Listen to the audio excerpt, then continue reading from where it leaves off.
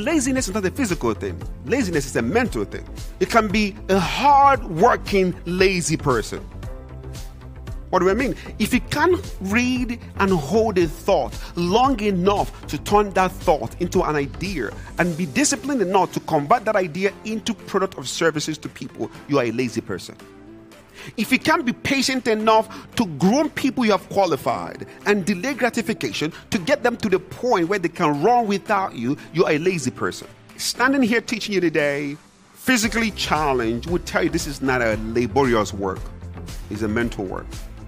It's teaching work. It's leadership work. It's influence work. That's what it is. Your greatest asset in this business is trust.